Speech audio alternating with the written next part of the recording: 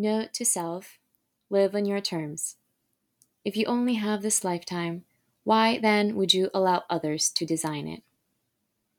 I dedicate this note to all, especially women, and my dear friends who are in a relentless search of their true self. May you fall madly in love when you finally meet them. I've been thinking a lot about choices lately, just the wonderful privilege to be able to make choices in our lives: where to live, what to do, or who to be with. It's an incredible gift when we are able to manifest these decisions into existence. I think about the people who squandered on choices out of fear, disappointment, shame, and spite, or all of the above. Rather than making choices for themselves, they withdraw by deferring decisions to others.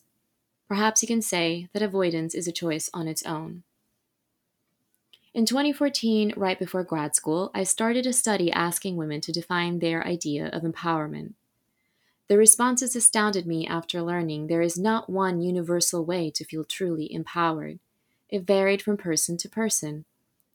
I theorized that even if women were offered equal opportunities as men, it would almost seem fruitless without addressing the root causes that sustain inequality in the first place.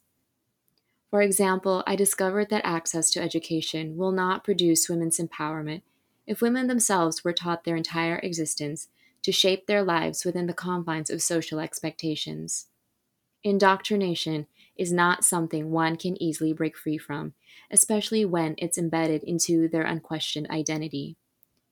A society may have the most highly educated women in the world and yet have the least agency over their lives, bodies, or futures. There are even women who find themselves disempowered despite achieving high socioeconomic status in the wealthiest of communities.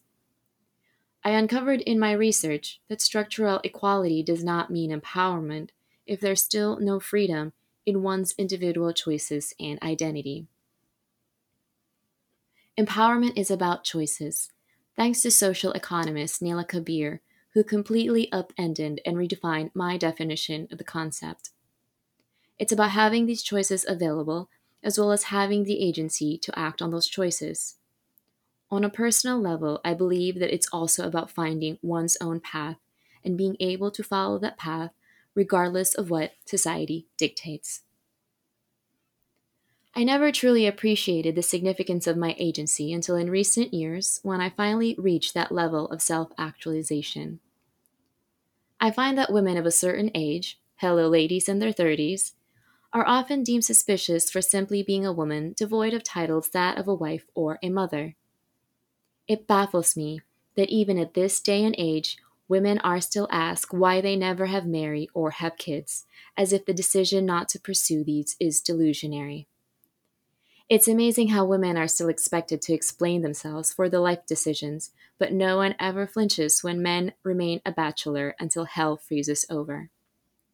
We tell girls they can be whatever they want to be, yet as adults we carry the stigma surrounding women in their 30s or 40s who choose to remain single. I learned to be unapologetic for my own life choices. My lifestyle preference is stereotypically unpopular, but it has nothing to do with anyone but myself. Any attempt to convince me to follow a different path is futile, because frankly, I'm having way too much fun living my best life. It's worth noting that there are those who feel trapped within social pressures, often with no other alternative. Whether due to socioeconomic or sociocultural reasons, they submit to these obligations. I am familiar of some who were never granted opportunities to even choose how to live their life or the outcome of their futures. This makes me think about the many brilliant women I know and the regrettable choices they made out of a social or familial pressure. And then there are those who fall in line with the status quo out of fear of ostracization for being different. I see you, and I totally get it. I am not making a case for one choice being the better one or the right one. It's a case made on the belief that each of us, if afforded, has a right to make our own unique choices. Contrary to what is often presented, empowerment does not come in a fancy title or a boatload of cash or a special milestone, though admittedly, we all want those things. But these are just other forms of social pressures, only with a slightly different face. Some of these life goals parading as empowerment is just another way society dictates how we spend our time, how we live our life, or how to look. If we had true autonomy over our lives, wouldn't we feel more fulfilled day in, day out, rather than burned out and anxious all the damn time? Perhaps our anxiety grows each day because we know a lifetime is too short to keep denying ourselves what we truly want out of life. Perhaps society has drowned out our inner voices, speaking on our behalf far too long, that we're convinced that their claims become our truths. Imagine if we can be honest with ourselves about what we really want. What kind of life do you think we'll have? The ability to run our life free of external control is essential to self fulfillment. Choosing to create a life for yourself is not selfish, but it may need a little bit of courage. You can still have love, community, respect, altruism, friendship, and relationships. Self advocacy does not negate the existence of these values. The universe didn't grant you this one life so you can live it according to someone else's design. So don't imprison yourself in a life not of your own making.